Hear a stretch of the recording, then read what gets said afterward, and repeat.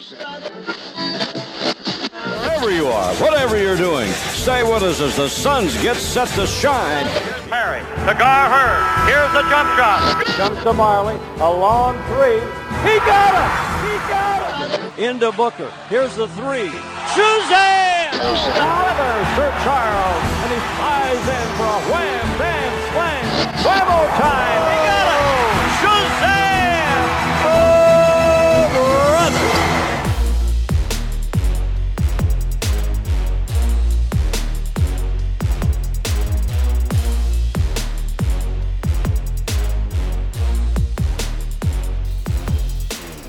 Welcome to a very special trade reaction episode of the 7 Seconds or Less podcast. My name is Max McCauley, and I'm joined by David Nash. David, we had a crazy trade last night. McDonough and Morey stunned kind of everybody, I think, by pulling off a trade where the Suns sent Marquese Chriss and Brandon Knight to Houston for Ryan Anderson and DeAnthony Melton. David, what were your initial thoughts on this? I was shocked, Max. I think, like everyone, I did the refresh on Twitter a few times. Double-checked that it wasn't a fake Woj account I was getting busted by, and then kind of sat there for a few minutes, trying to decompress and work out what it all meant. And that's why we're jumping on this pod, I suppose. We've had a little bit of time to look at it now, and McNinja strikes again, Max. Yeah, I like just like you. I checked that Woj tweet at least 3 or 4 times. I thought it was fake for sure. I couldn't believe it. It didn't seem to make any sense at first, and that was my initial reaction to it. Was just like, why would either team do this? Really, I mean, I'm a huge Melton fan, so we're getting to this later. I like it, but I'm just stunned that either team did this. Yeah, it just seems like one of those trades where, as you said, it didn't make a lot of sense right in the first instant, but hopefully we can break it down for the listeners that have tuned into this and make some sense of it for Suns fans, and not going to worry too much about the Rockets side or why they're doing this, but I think there's some clear wins there for the Suns, and then some clear questions going forward as well, Max. Yeah, so do you want to start with the wins, maybe? Maybe go over what you think is like the better parts of this trade. Well, I don't know if this is a hot take or not, Max, but, you and I have discussed Brandon Knight quite a bit, and I was never, feeling that great about him going into the season as the starting point guard. But, I'll just say off the bat, I think if you're comparing Ryan Anderson to Brandon Knight as far as what they're going to do next year to help this team, I'm taking Ryan Anderson every day of the week. Yeah, the thing about Ryan Anderson, he's gotten much maligned because of his defense, particularly against the better teams and in the playoffs, but the Suns don't really need him in the playoffs yet, right? We're not going to be in the playoffs, so just to have someone who can space the floor at power forward with Ayton out there, help Booker have space, that's huge. Exactly, and I just keep looking back and thinking back to when I cut all that film for the TJ Warren article that I wrote, which is right. Now probably dead in the water, but that's fine. I think I learn a lot, and I can think of a lot of times where I was watching video where Igor was continually talking about a lifting 4, and I was placing Ariza in there and trying to work with the pieces that we had at the time. Someone like TJ at small forward to work out how it was all going to work out. But now you've got Anderson in that kind of Channing Frye lifting 4 example that Igor quite often uses. And now I guess Ariza slides over to the 3, and you've got 2 legitimate shooters now, rather than having to play those funky lineups and come up with the funky ways that I was trying to come up with to make it all work in a starting 5. So it's pretty exciting from that point of view. There's obviously the defensive issues, as you mentioned, but as far as getting wins for this Suns offseason, they continue to add shooting, which was a major negative for this team last season, and something that Booker struggled with not having around him, and they're building a bit of a squad, Max. Yeah, it should be a prettier team to watch, I think, out there, because Brandon Knight, I mean, we had hoped that he'd get better, but historically he's not been the most fun guy to watch, right? Not the most pleasant guy to watch. Very selfish player, took a lot of long twos. And then, like you said, having Ryan Anderson out there is just going to make the whole offense run better. So I think it's going to make the team a little more fun to watch. It is kind of annoying that we spent so much time talking about who's going to start at small forward and Ariza at the 4 when none of that stuff's going to happen anymore. But let's turn to Melton. I don't think you've seen as much of Melton as I have, but what were your initial reactions to the Suns acquiring Melton?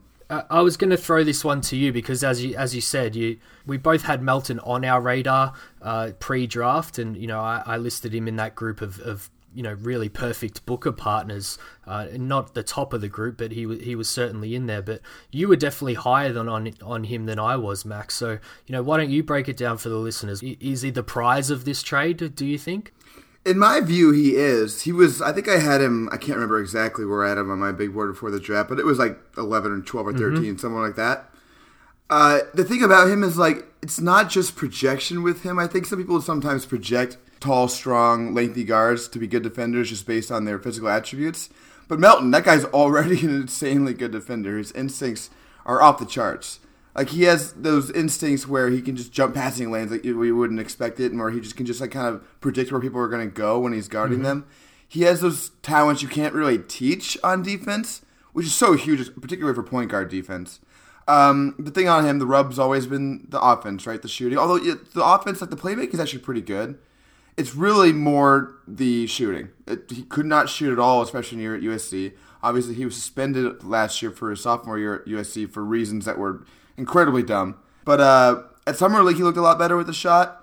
I've heard he's better in workouts and stuff. So, although I think Evan Sider, our friend, told us he airballed a couple of threes at the Suns workout. So apparently that wasn't enough to dissuade them. Yeah, one of those guys that I think has been in the gym with Drew Hanlon, if I remember correctly. And yeah, he did show out at Summer League. I think he still shot sub 40% overall from the field, but 16 points per game, 7 rebounds, 4 assists, and 3 steals. So, he's the kind of guy that you and I coming up later in this podcast actually, talked about a lot in terms of the type of guys that suit well next to Devin Booker. And it's funny, Max. You mentioned you had Melton quite high on your board, so I can't remember where you had Okobo, but with Bridges and Ayton, I imagine the Suns now have 4 guys that you maybe had inside the top 20 on your pre-draft board.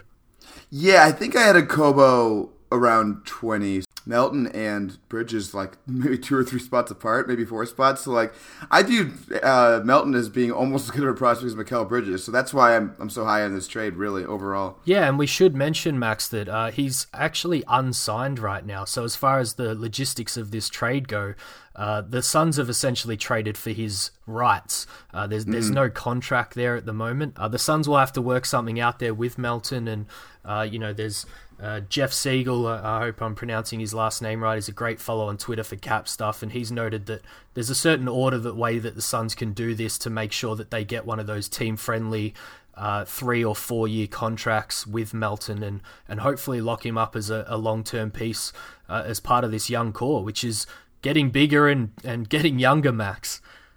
It really is. So you think they're more likely to go the Okobo-ish route of giving him sort of like a quasi first round deal, or do you think they're more likely to give him a traditional second rounder deal, or even a 2-way?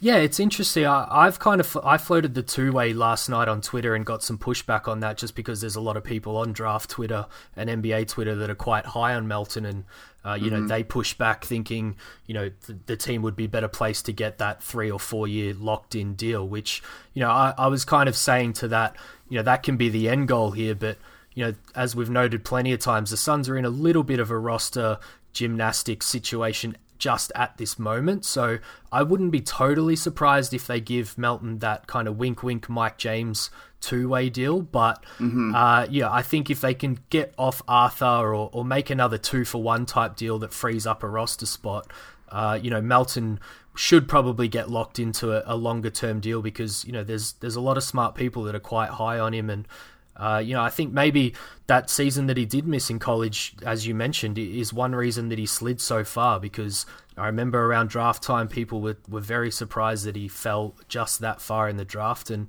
there's a lot of people, I guess, overnight that have praised the trade from the Suns' point of view to pick him up off the Rockets. Yeah, I think you made an important point there that there's sort of a draft Twitter NBA people divide here, I think, because Melton, what was it, the 46th pick or something like that Houston got him with? Yeah. The Suns even passed on him with number 31 overall, so everyone's saying that it would be crazy to sign him to a 2-way. I think is looking at this from not a league perspective, but like a draft Twitter perspective. Yeah. The other thing I wanted to get into is you kind of brought up another trade being possible, and I think it's worth noting that Woj kind of implied that the Suns are going to try to trade for a starting caliber point guard. So maybe Suns fans shouldn't get too attached to Melton, because it wouldn't be the most surprising thing in the world if his rights were in a trade like that. Yeah, it wouldn't be surprising if his were, or one of the other Suns young guys that we're talking about here is, yeah, I think we've touched on a couple of pods in this series where, we've talked about, there's only so many guys you can attach yourself to, because if you want to get better, and this team's been quite bad, those guys are going to get thrown in trades every now and then. So, when I saw this trade, I really just kind of thought to myself, Booker and Ayton are probably the untouchables right now, and everything else builds around that. And I wouldn't be surprised to see even a Josh Jackson, a Mikal Bridges, anyone get thrown in the right deal, because when you have that much young top end talent, it's about making the right deal at the right time. I wouldn't advocate for a deal like that. I'm very impressed actually with the front office in the fact that they are building a more competitive team for next year without actually throwing away too much of their kind of future assets. I guess it depends where you sit on a guy like Marquise Chris, but we only just recently discussed on the Power Forward pod that I was really only ever projecting his ceiling to be a kind of bench backup 5 guy going forward. So, and that's another note here with McDonough. He made that big trade for Marquise Chris, and he's walking away from that now, and he's copping a little bit of heat for that, I've seen online, but I kind of think it shows a bit of maturity in him as a GM. He's kind of recognized his mistakes and isn't afraid to move on from both he and Brandon Knight, who probably go down as his 2 worst deals as the Suns GM, Max. So this move and any that come after will probably define whether McDonough keeps going down in one direction, or, maybe those deals are forgotten long-term because of some of these newer ones that he's made. I could not agree with you more. It's so important to have a GM who understands the sunk cost fallacy. Like, what? Yeah, you paid a lot for Brandon Knight, you paid a lot for Marquise Chris, but if you just hang on to him for that reason, you're just hurting yourself even more, right? You're just throwing good money after bad money. So exactly, very glad that McDonough's willing to move on from his mistakes like that. Although it's a little annoying. So some people have reacted to this by saying, "Oh, Marquise Chris going to go to Houston, be a steal, going to be awesome." Like, you people were saying that Marquise Chris can't even be in the league. He's going to go to the Guangdong Tigers. Now he's going to be awesome all of a sudden because he's not in the Suns anymore. It's a little bit annoying. It is a little annoying. I'm not going to lie. It is always a little bit apprehensive sending a guy like that, and even Brandon Knight, to a smart team like Houston. But I think it was time for both of those guys to move on. And this trade, time will tell. But how Anderson performs next year, and how Knight performs too. We haven't touched on him too much, and there's a lot of this podcast that's going to go after our reaction here that ended up getting dumped, where you and I talked, quite extensively on Brandon Knight. But, whether he's even healthy is going to be a big major factor in, how this trade is maybe viewed in 12 months' time. And maybe the Suns, for just a little bit more extra salary this year and next, are getting a more viable player in their starting 5. You noted Woj tweeted about the point guard situation. He also tweeted that Ryan Anderson will be the starting 4 for the Suns. So Woj is tweeting lineup announcements now, it seems, and we get all of our news from him. Yeah, he's got a nice connection with McDonough, huh? They're having a long chat about how the team's going to look. Yeah. Speaking of Woj's Nuggets, one of the things in his article was that the Suns just love Shaq and want to get him more time. Mm-hmm. I guess kind of a 2-part question. Do you think that this trade, first of all, is indication that the Suns thought Shaq is just better than Brandon Knight? And then second of all, do you think Shaq's pinned to be the starter?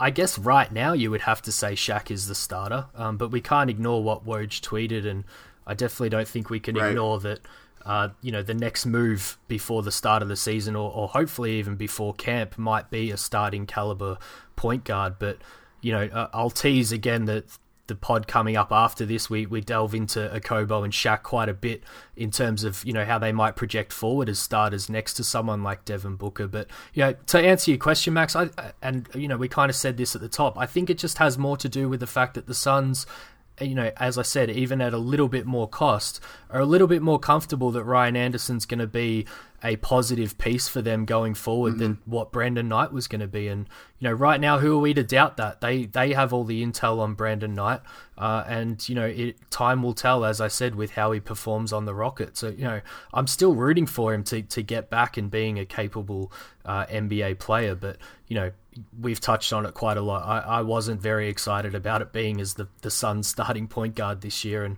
I'm not going to lie. I'm excited by a move by this because of what else it might mean. Yeah, to me, I agree with you. It screams that they just didn't view the Knight to Shaq as much of a drop-off, if any drop-off, and they also thought that neither Chris nor Bender was going to be able to start at the 4.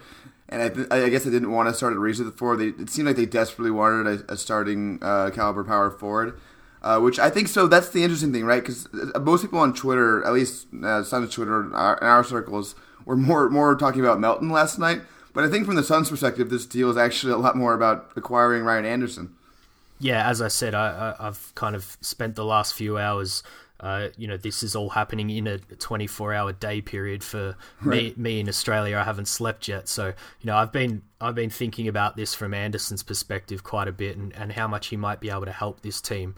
A lot of the jokes were made about his defense and things like that, but he's still a career 38% shooter from 3, and he's going to space the floor. And one thing that I did think of, Max, is kind of it's funny how we as fans and people who follow the team quite closely, try and draw the links. And the Suns said that they needed a starting power forward, and then they went out and signed Trevor Ariza, so we automatically kind of made this story of how Ariza is going to be the starting power forward. And now this trade's made and we're kind of sliding Ariza down to the 3. And now there's a logjam of, Mikal Bridges, Josh Jackson and TJ Warren. And then everyone then kind of moves on to, all right, we've got to move TJ Warren to get that starting point guard. So, this is all part of the fun of being an NBA fan and particular a Suns fan. But yeah, I think Anderson is an interesting one. I noted it late last night on Twitter.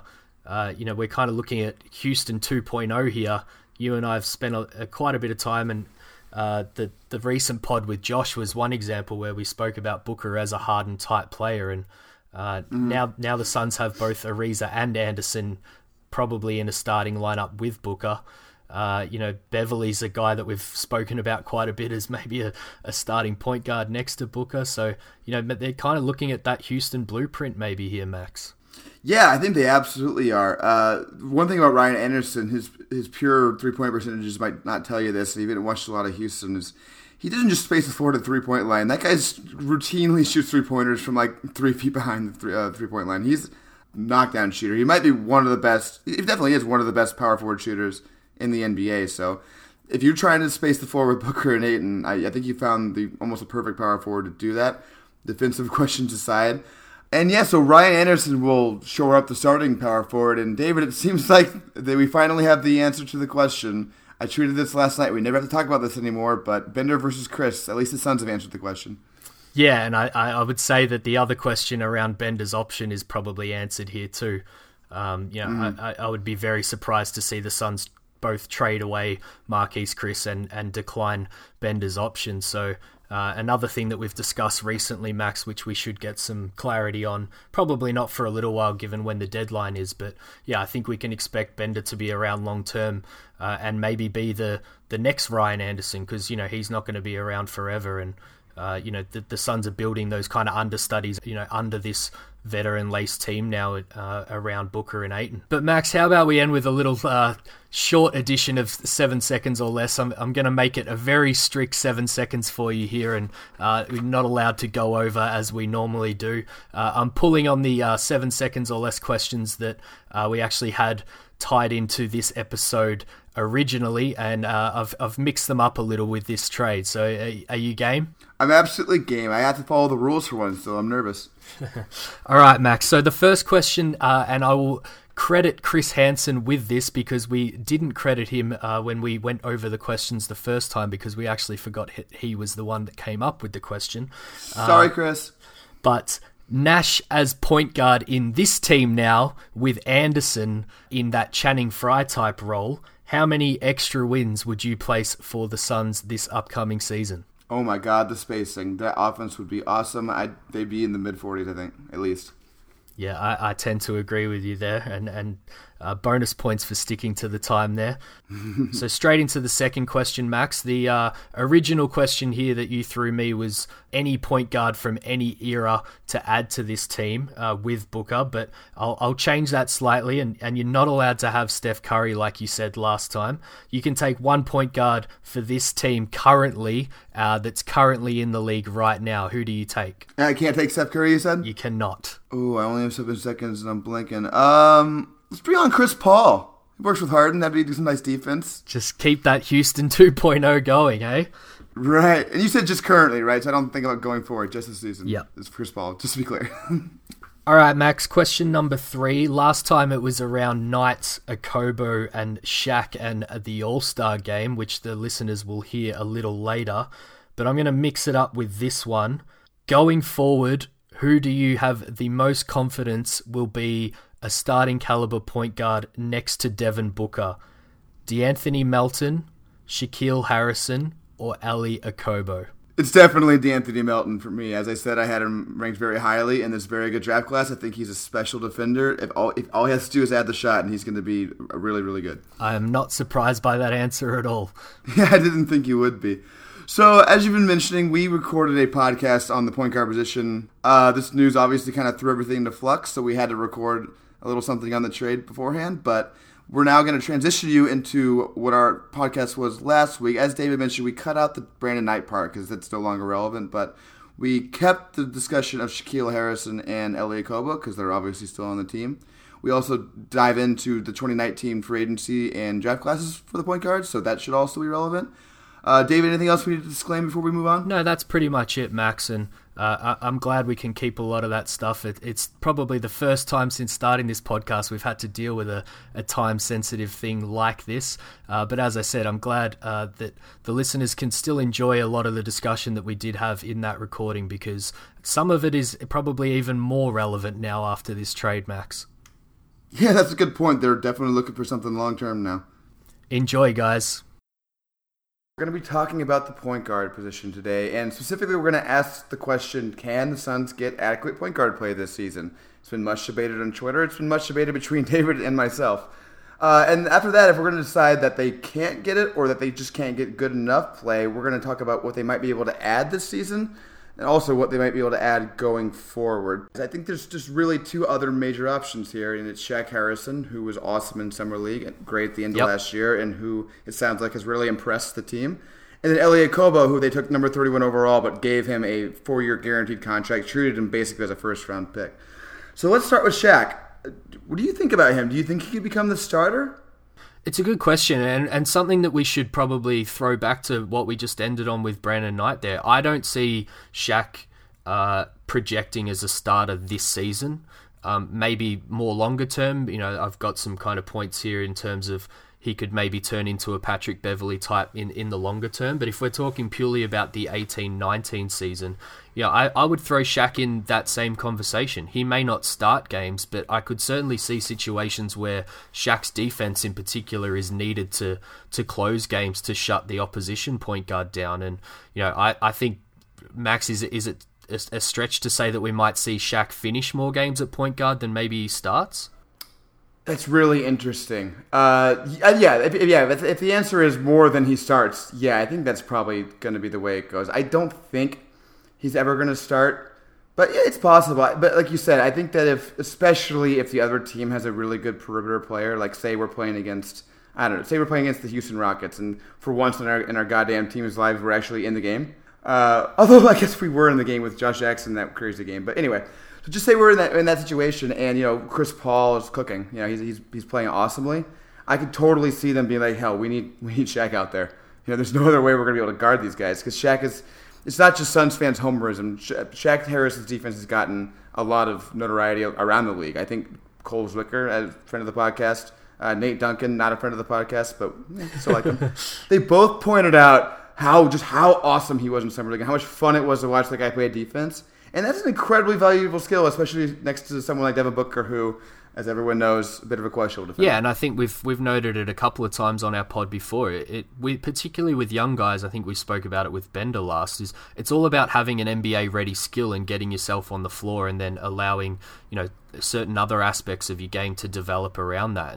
And that's the thing with Shaq. His defense is ready to play on an NBA floor kind of right away. And, not to bring up bad memories of the Earl Watson era, but, we saw this with someone like Derrick Jones Jr., who Earl Watson kind of threw out to guard, Russell Westbrook in certain scenarios. And, I think that's what we might see with Shaq. He might be kind of a platoon guy 10-15 minutes a night that you throw out there.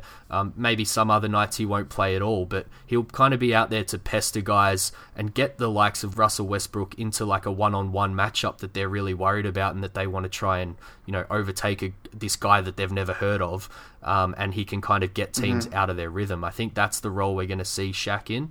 And then it's about whether he can, develop some of those things around the game. So his playmaking as a point guard and, particularly his off-ball shooting. As we noted, Booker's going to be taking a lot of the ball in these situations. And for Shaq to be valuable on the court on offense, he's probably going to have to at least be able to hit, a wide-open corner three. But the signs in Summer League were promising, Max. What did you kind of take away outside of his defense from his Summer League play? Yeah, it's interesting because I thought his playmaking was pretty bad. It was okay, but, he was on the court a lot with Ayton, and, we can't say that Ayton suffered from bad point guard play without pointing out who the point guard was, right? But, he wasn't terrible. I think he averaged a few assists a game. He made sort of the easy passes. He doesn't really create much. He just kind of takes what's there. In terms of shooting, I was pretty encouraged. I thought the ball looked better out of his hands than it did last season.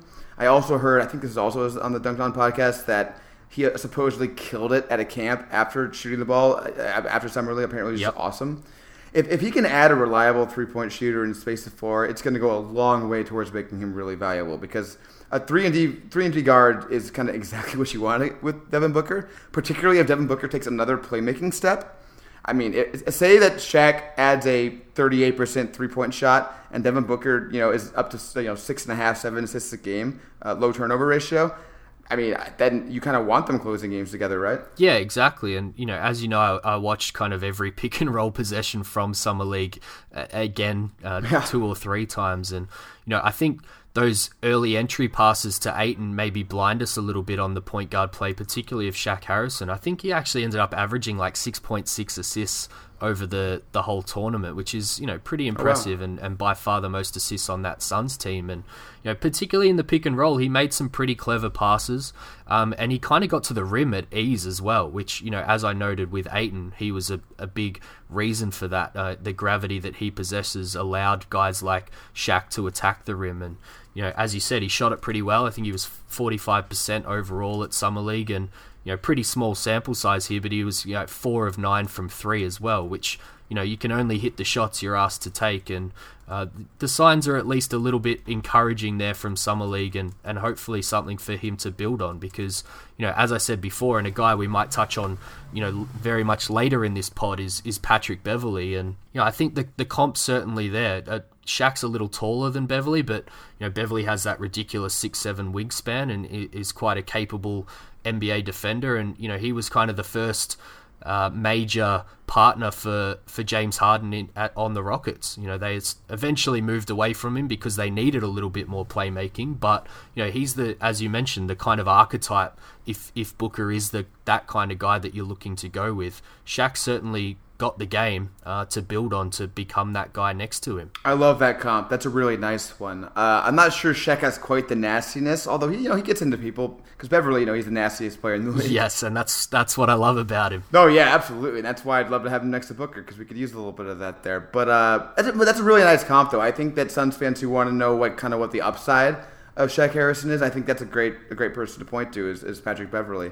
And as you pointed out, he was awesome next to Harden, and I don't think they would have traded. So here's the thing: of course, they're going to trade him for Chris Paul. Chris Paul is awesome. He's one of the best 10 players in the league. Exactly. But I don't think they would have traded Beverley for somebody of Chris Paul's skill set who is like around Beverley's value, right? Because that's kind of what you want next to Harden is Beverley, unless you have a superstar. Yeah, you don't miss a lot of Beverley's things with Chris Paul coming in, obviously, because he does a lot of other things a lot better. And Chris Paul's an amazing defender at his height already on his own. So yeah, I think obviously the Rockets were never going to not do that trade. But yeah, I think that's a good point. I don't know how many other point guards there were in the league that was going to tempt Daryl Morey into making that decision, because I think they were pretty happy with Patrick Beverley as the Harden partner, and that's the kind of guy we should be looking to place with Booker, I think. But should we move on to Okobo, Max? Yeah, let's move on to Okobo, who it's going to be probably the more difficult of these three guys to talk about, just because we've seen him less. His summer league was interesting. His first game was awesome and very exciting. He showed, I'd say, displays of passing acumen that I don't think maybe either Knight or Harrison have. Yep. He also, he can score. I mean, the guy went off for 42, 43 points in the fringe playoffs. Yep. So there's definitely more upside, I would say, I think, to Okobo than to the other guys. Would you agree with that? Yeah, I think there's definitely more upside there, but he had a significantly worse summer league. He is a rookie and did cop an injury as well, which was really disappointing. It kind of saw him miss all of that game that had happened in, and then a whole nother extra game that they could have maybe thrown him out there. But I think Shaq clearly was the priority there because of his contract situation, and Okobo might just take a little longer to evaluate. But yeah, I think it's a good point. I don't think we'll see him kind of starting or anything this year. Kind of as we noted with Bridges, there's probably enough young guys going to be in the starting lineup already, so these guys are going to have to earn their minutes in the second unit. But I was probably most encouraged because my big negatives on Okobo, kind of scouting him pre-draft, were that he was a little bit of a chucker and maybe a little erratic. It was very clear, and there was even some quotes out of Summer League that Okobo's main priority was really executing what Igor wanted to run. And that was kind of what I was most impressed with, because you definitely saw it out on the court. It didn't come across in his stats. His stats were actually quite poor at the end of the day. But the eye test stuff, which is why that's also still important, was definitely there with Okobo. What do you think? Yeah, he didn't shoot well, but whatever. It's a very small sample size. I don't really care if someone doesn't shoot well in Summer League. Yeah, exactly. But like you said, I totally agree with you. I love seeing... So I think we were all kind of worried he was going to come in and just be the chucker guy. I think that was the big... Because that's kind of his reputation from Europe. But I think I totally agree with you, and I'm not surprised. I didn't hear those comments, but I'm not surprised that he said that, because that's exactly what I saw from him, particularly in Game 1. He was very interested in getting everyone else involved.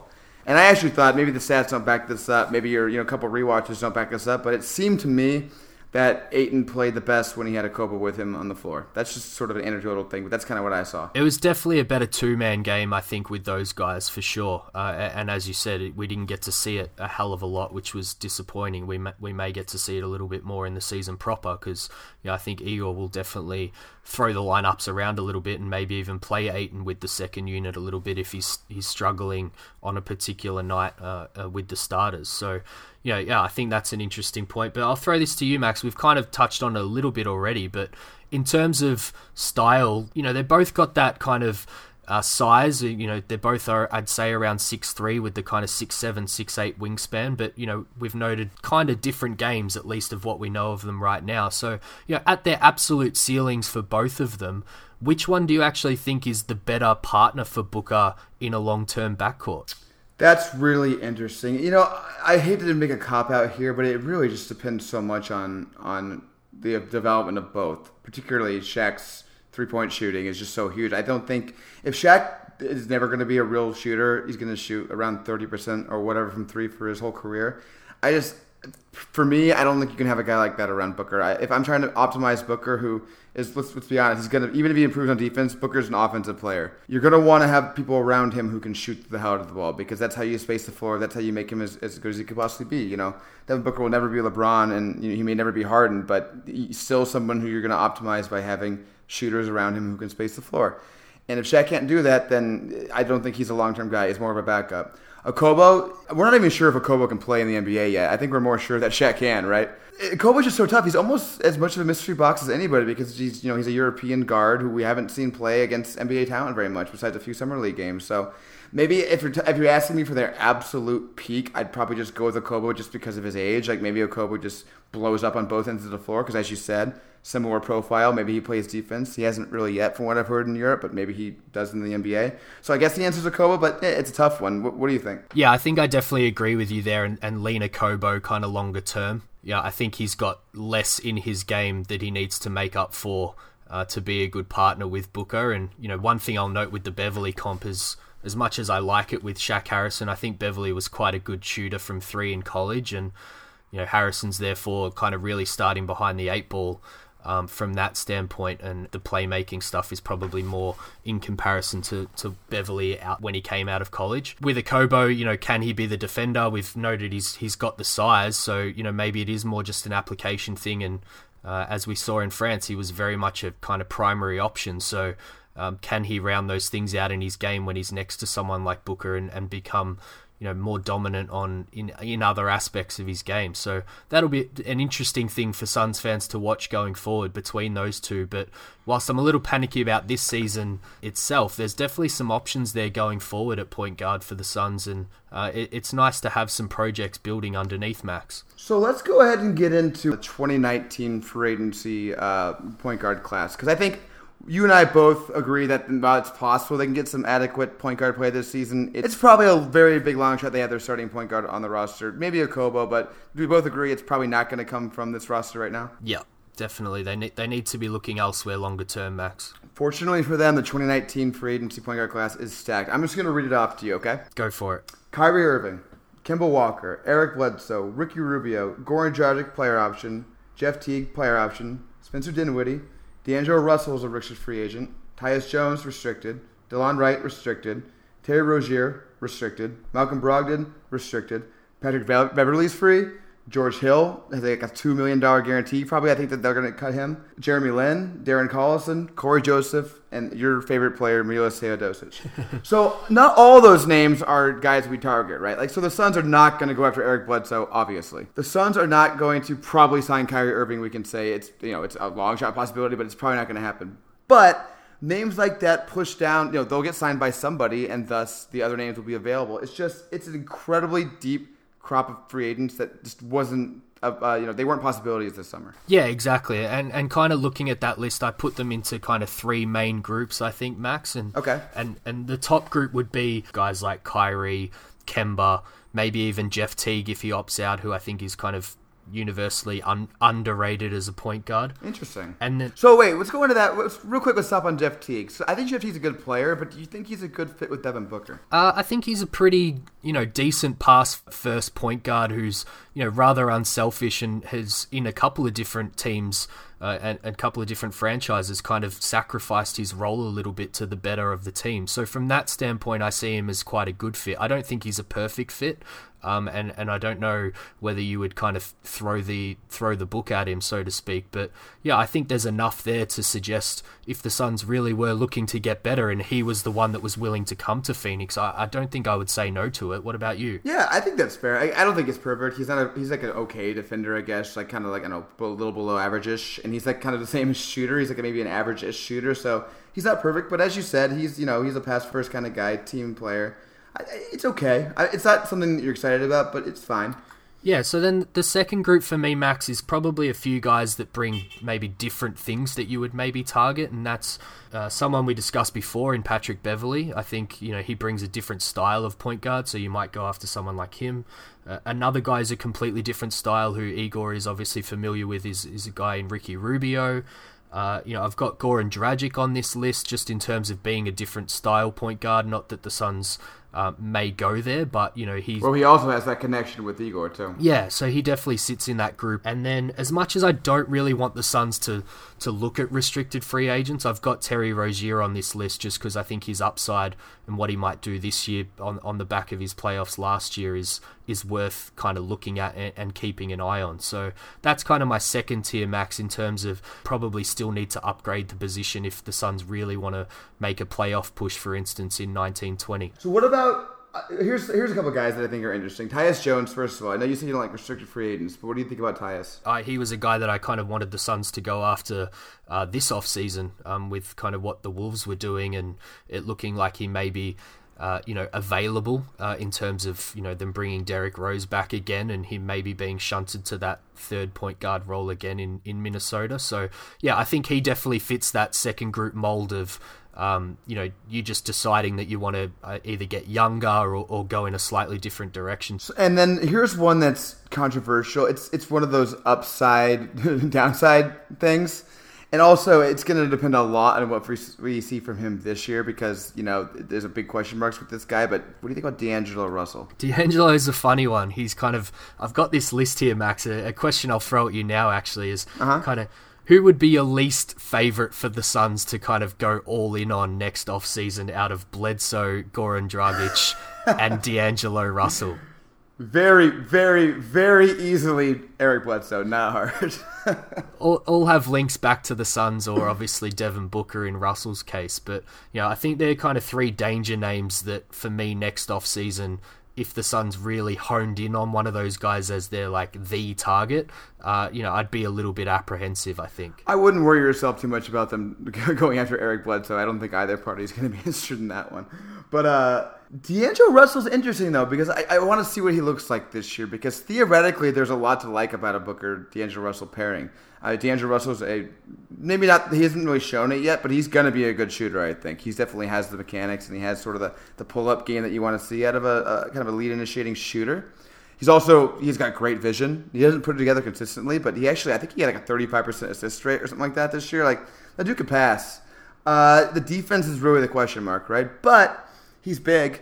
Him and Devin Booker are both bigger guards. And I think that theoretically you could kind of get away with having those guys play together if they just make incremental improvements defensively. And I don't know if you listened to this yet. If you haven't, you should, and every listener should. But Vecini and Cole Zwicker had a podcast recently where they broke down the top 25 young players, I think under 23 players. And Sam Vecini actually had D'Angelo Russell very high. I think he was 21 or 22 in the whole league.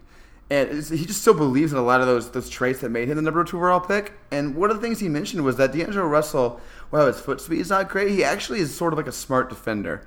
And there's some world, I think, where Booker and Russell could develop into a pretty interesting backcourt. Yeah, I think it's a modern backcourt in terms of, both players being able to shoot the lights out from deep, both play make a little whilst not being kind of primary guys themselves. Mm-hmm. And probably fits very well with what we've spoken a lot in terms of kind of Igor's system and what he's run in the past with that Slovenian team and, kind of even what Utah have done this most recent season with the ball being in Donovan Mitchell's hands a lot and Ricky Rubio playing that kind of secondary role. So, yeah, I think it's an interesting point. I think you make a good point that he's kind of maybe becoming undervalued in the league and certainly looks to already be on the outside looking in maybe in Brooklyn. So, yeah, I think he's probably the kind of free agent that no one else is really targeting when it comes to July 1 next year, and maybe the Suns can swoop in and get a decent deal there. So I definitely wouldn't rule that one out, Max. Yeah, it helps that he's buddies with Devin Booker, too. Those guys are close, so that helps. And then also, like I said before, it's just going to depend so much on what he looks like this year, right? I mean, there's a chance he just comes out and he's a star. He has that in him. If he has another middling season like the ones he's had, though, maybe he's just less attractive for us, too. So, I don't know. He's a tough one to evaluate at this stage, I think. He is. He probably sits somewhere between my kind of group 2 and 3, and I'll mention my group 3 now, which is, there's a group there of kind of George Hill, maybe Jeremy Lin, Darren Collison and Corey Joseph, both in Indiana, who, all in either weird situations in terms of the team that they're on maybe not being very good next season, or there not being kind of enough minutes in Joseph and Collison's case to kind of go around on the Pacers. So, I think that group is kind of all guys that, aren't exactly exciting as free agent off-season acquisitions, but we might see the Suns go after just because the point guard play they get this season just really isn't up to scratch, and maybe they even go after them a little bit earlier, Max, and trade for one of them during the season. George Hill, though, he's tough for me because I think George Hill actually theoretically is an awesome fit with Devin Booker, right? Because he's got that size, he can defend, he's a great shooter. Problem with him is he's old and can't stay healthy, and I'm not sure you're going to try to build your sort of up-and-coming team around a guy who's old and can't stay healthy. Yeah, I definitely have him in that kind of pack of guys that the Suns might look to trade for this season if everything goes, really poorly, because he's definitely not a long-term guy in terms of building with Booker. But in theory, on paper, he is the type of guy which, they're pretty rare to find that fits really well with Booker as a great off-ball shooter. He's got that history kind of on the old Pacers teams, and a great defender. But, we just haven't seen a lot of that in more recent times, with him either being on the Kings or not really being able to be healthy on the recent Cav teams. But, is that something that you would look for? I know that, TJ Warren is a contract that would probably be most obvious to get off in a situation like that. Would you, bring in Hill for, I guess, essentially half a season, maybe pick up his option, as you alluded to? He's only got $1 million guaranteed for the following season. But, would you do almost a straight swap there, Max? Wait, you're telling me I can get rid of TJ too? Just kidding, everybody. I don't hate him that much. Yeah, probably. I just think he fits the roster a little bit better. We need more shooting, and I think you would provide that. Maybe he gets hurt, but also you get off of him sooner. So one of the things that TJ doesn't make a ton of money, but he does make enough money where he cuts into your cap. If they decided to just part ways with Hill, they'd have a lot more space next summer. Yeah, and I've kind of got another little group of guys here that I looked around the league for around that TJ salary of $12 million, and I'll call this "How much do you want to get off TJ Warren, Max?" And you've got Daly in Milwaukee, who's got 2 years left at $10 million. Would you do something around a straight swap there? Yes, just because you're my Australian podcast host, just for you. Darren Collison, just the 1 year at $10 million. Let's say we have to put a sweetener in there, maybe. Definitely. I think Darren Collison's actually a pretty underrated player. He shot 45% from three last season. Jeremy Lin in Atlanta, 1 year at $13 million, the same as TJ, basically. This one's testing me because I do like to get off TJ's contract, open the space, but I really don't think Jeremy Lin makes any sense for the Suns. So, man, that's tough. I think I ultimately do it. I think I know the answer to this next one. You've got Schroeder, 3 years at 15. You found the guy. I would not trade TJ Warren for Dennis Schroeder. And another interesting one, another Australian connection, at the Spurs. Patty Mills has 3 years left of $12 million instead of TJ's 4 years at $12 million. That's a fun one. If things go really bad this season, Max, which is what I'm really alluding to here, is, if the Suns make a panic move, is that one that you'd maybe look at? I think you'd make worse panic moves than that. Patty Mills is good. That can shoot the ball. He's got, obviously, that veteran experience playing in San Antonio. Yeah, I don't think they should actively try to do that, but if they're panicking, that's not the worst way to panic. Yeah, I just think there's, that's a group of guys that kind of earn around TJ's salary. I didn't want to get too complicated with trade scenarios, so just looking at really simple solutions. And it is worst case scenario, but I think it is something that Suns fans need to be aware of. All right, David, my turn to put you on the spot. Let's do it. Putting aside your group one, which, it was Kyrie, Kimba, and somebody else? Maybe Jeff Teague. Okay, put aside those guys. You can wave your magic wand and have one of the rest of the point guard class be on the Phoenix Suns to start next season. Which one is it? Can I have two, Max? Why the hell not? Have two. I'm really interested in Ricky Rubio and what he did under Igor. I think that in terms of defense and playmaking is a really interesting one for the Suns next year. And, as I've already touched on a couple of times this pod, if the Suns can't get involved in some of those bigger tier free agents, I'd like to see them really hone in on a guy like Patrick Beverley. I think he's similar to Ariza in that he just kind of wants to be wanted. And if on July 1st, that was kind of one of the first calls that you made because, maybe you did some pre-work and realized that some of those bigger guys aren't going to, entertain Phoenix, I'd really look at him. And I'd maybe even look at trying to trade for him this season, Max, and getting his bird rights, kind of like the Suns did with Richaun Holmes. Yeah, if the Clippers don't have a great season, which if they kind of underachieve, I think that Beverley would be really an awesome trade deadline target. What do you think it would take, Max? Because he's kind of got a weird $5 million salary, and as you noted, the Clippers are in this weird situation. So, what kind of an asset? Are we talking like the Milwaukee pick? Is that too much? It's going to come down to the market for him, obviously. None of this is in a vacuum, right? And I could actually see a lot of contenders being interested in trading Patrick Beverley. As we mentioned, he's kind of a perfect fit with a sort of a ball-dominant primary initiator. Yep. So it's going to really depend on what other teams are interested in him. I think the Milwaukee pick is probably the high end of what it would take.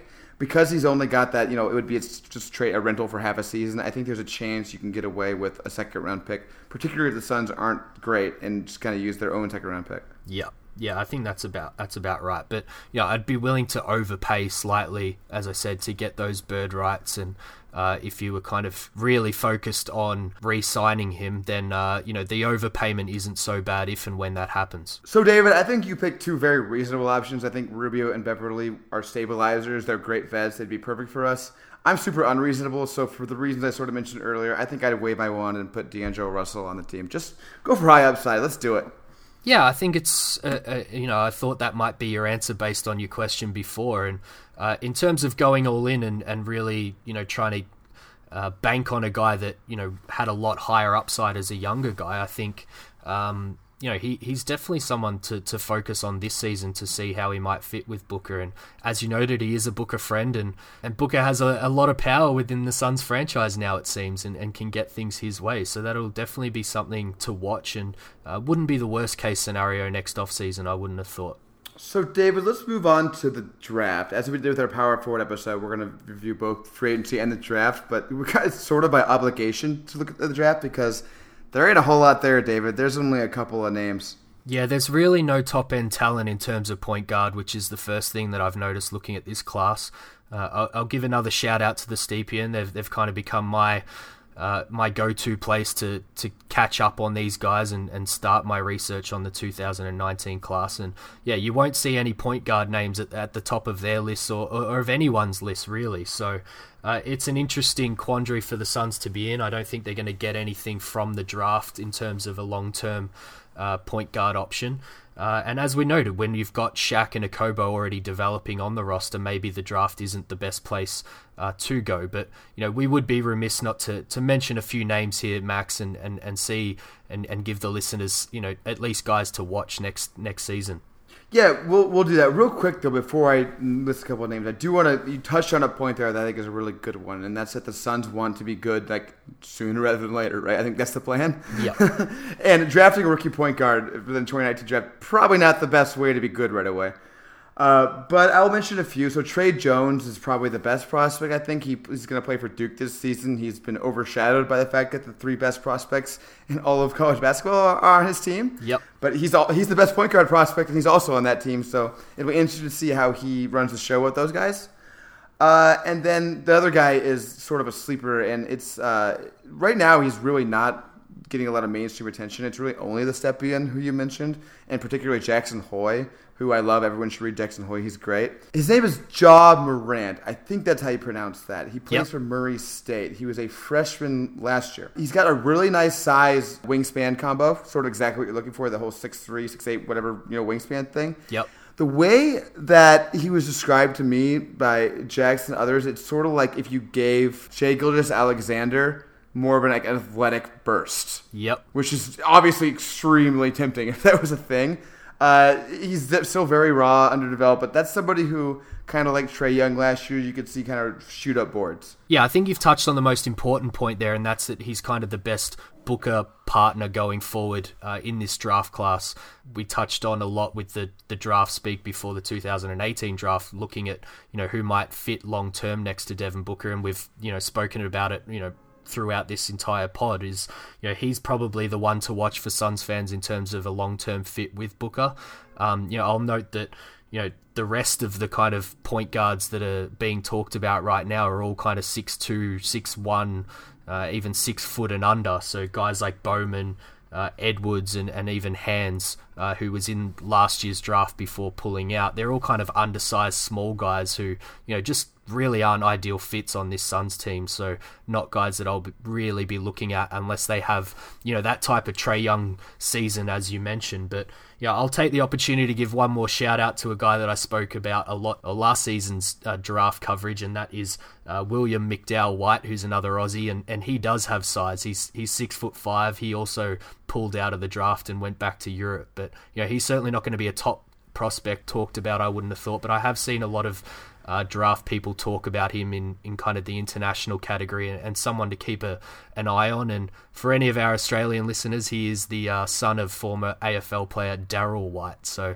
I'll be keeping a keen eye on him, Max, and I'm still rooting for an Aussie on the Suns team sooner rather than later, hopefully. Yeah, and the thing about William McDowell-White, which I like, and I think this is if the Suns do draft a point guard in next year's draft, I think they're probably going to go a little older. He'll be 21 by the time the next draft happens, and I think rather than go for another Okobo or another younger guy who they have to develop, they'll probably go for maybe quote unquote the Mikal Bridges of point guards, somebody who's a little older, a little more experienced, who can come in right away and contribute. Yeah, and we may even see the Suns draft him late and kind of keep him in Europe for even a couple more seasons until he's really ready to come over and slot in straight away. So yeah, I'm rooting for a guy like McDowell-White, particularly with the Aussie connection. Okay, David, anything left in the draft, or should we move on to 7 seconds or less? No, I think we've covered point guard from start to finish here, Max. So let's wrap this one up. Let's do it. So, in case you're a first-time listener, 7 seconds or less is a segment that we do every week where one of us asks the other 3 questions for which the other has not prepared and for which the other only has 7 seconds or less to answer, except for we always break that rule. David, I'm asking you questions this week. Are you ready? Ready. There was a fun question on Twitter this week. I can't remember who tweeted it out, but I'll give you credit when we post the description of the podcast. But the fun question was, how many games would this Suns team win if prime Steve Nash, were the point guard? Yeah, that was a fun question and one that I answered on Twitter at the time. And I believe I said 10 extra games. So okay. My kind of high side at the moment is 35 for this Suns team. So I would say 45 and a low playoff seed, Max. I think they actually might be even a little bit better than that because prime Steve Nash just makes everyone else on the team so much better. I'd imagine Booker and Ayton would just be much, much better players with him. And so not just the fact that he'd be a super efficient monster point guard, but he just, rising tides raise all boats kind of thing. Yeah, and I did see a lot of feedback kind of, alluding to that very thing, Max. So, I think it would be a positive thing for the Suns for sure. Okay, question number 2. You can take any point guard all time, excluding Magic Johnson, and put them on the Suns right now in their prime. Which one do you take? I won't say Steve Nash here because of the last question. I'm going to go a guy that I absolutely love and followed a lot as a little kid before I was a Suns fan, actually, and that is Gary Payton, who's very much Patrick Beverley on steroids, let's say. So I think he'd be the perfect partner next to Booker and the perfect guy for this team. That's so funny you loved him as a kid because he was quite literally my favorite player as a kid. I had his jersey and I think I cried when the 96 finals ended. I think we're working out we've got more in common than we knew, Max. Right? Peyton's a great answer, maybe the better answer. My answer was just Steph Curry because Steph Curry is just such a freak. I just put him on the team regardless. That's true. That's a cheat code. Okay, let's go to the final question here. If I tell you that one of Knight, Okobo, or Shaq will be in the All-Star game next season, which one will it be? So let me clarify, not 18-19, 19-20. Ooh, that's a tough one, Max. I'll eliminate Harrison straight away because I just don't think he has the type of game to get there. I'd love to say Okobo here because it would mean that he just starts red hot, but I'll leave some hope here for Knight to get back to the player he was before he came to Phoenix. And get that All-Star appearance that he was probably robbed of, that he should have got in Milwaukee before he came to the Suns, Max. It's a fun way to close the podcast. One of Brandon Knight's detractors is now saying he has a chance to make the All-Star game in this season. Okay, everyone. Thanks so much for listening. I think that's it for us. As always, you can follow me on Twitter at MaxMCC11. You can follow David on Twitter at The 4 Point Play. And you can follow our podcast on Twitter at 7SOL Pod. As we mentioned earlier, we really, really appreciate whenever anybody rates and reviews us. It's awesome. It means a lot to us. The feedback is appreciated. David, thank you so much for joining me. This was fun. Thanks, Max. It was a lot of fun, and we'll be back next episode with another guest. We will. Until then.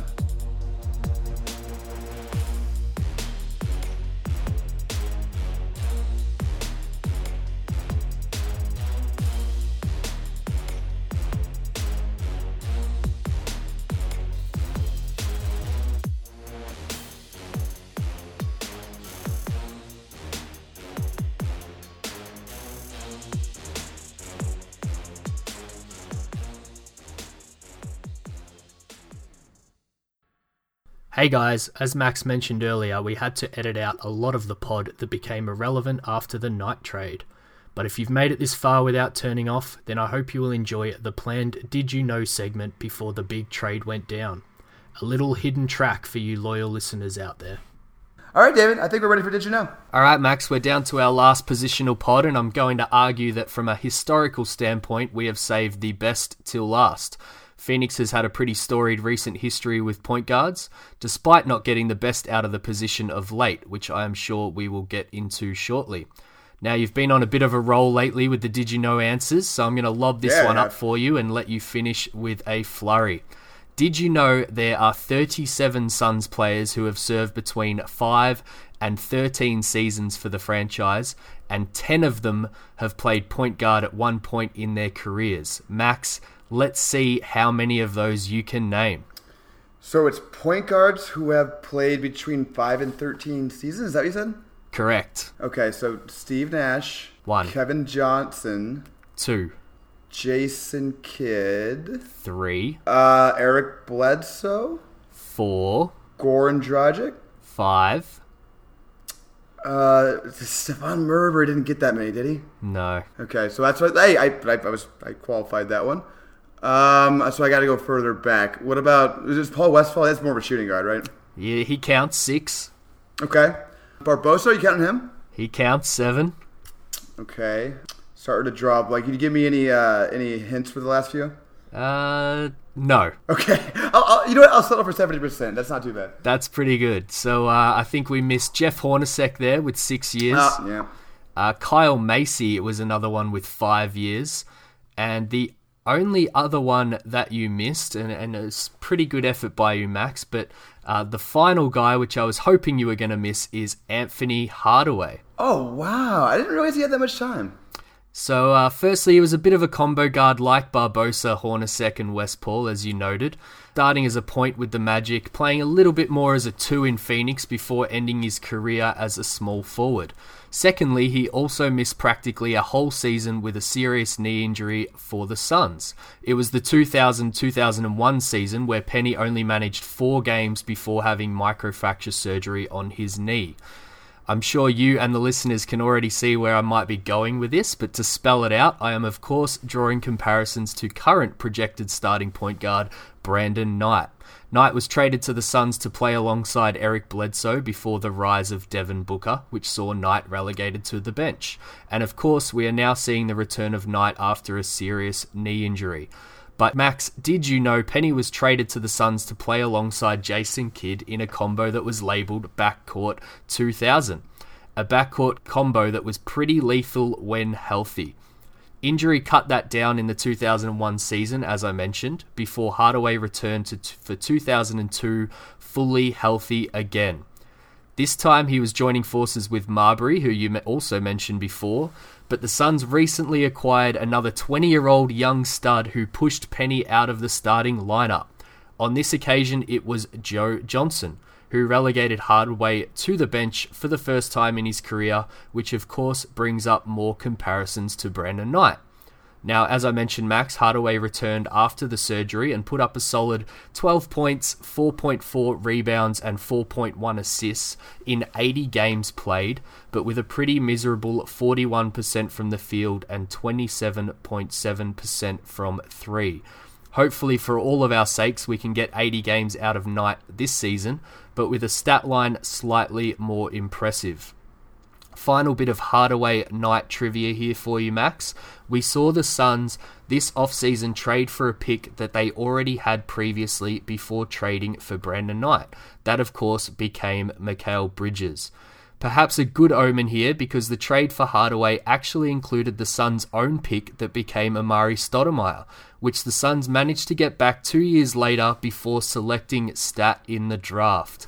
Hardaway was then traded out of Phoenix along with Marbury to the Knicks before being traded one more time in his career from the Knicks back to the Orlando Magic. That trade, Max, actually included current Sun Trevor Ariza. So to finish, Max, with Knight entering his 4th season as a Phoenix Sun, he still has a chance to see out his contract in the desert and join the list of point guards with 5 or more seasons service. I guess a lot is going to depend on how this season goes. So before we end the segment, Max, one quick game for you. Penny had career earnings of $120 million in a career spanning 14 seasons. Knight, of course, signed the $70 million extension with the Suns, which takes his total up to $80 million once he's played 8 seasons. How many seasons total will Knight play in the NBA, and will he pass Penny's $120 million? He definitely won't pass Penny's money if we're counting Little Penny. But I would say he'll play on another contract after this one. He'll never surpass Penny's total earnings. No, I don't think so. So, thanks for humouring me there. How about we get into it right now and start discussing if the Suns will get adequate point guard play from Knight and a few others this season. Thanks, David. That was a fun one. I always like the ones where you can find those weird little parallels, like with the Sotomayor thing there. Yeah, that was a cool one to put together. Thanks, Max.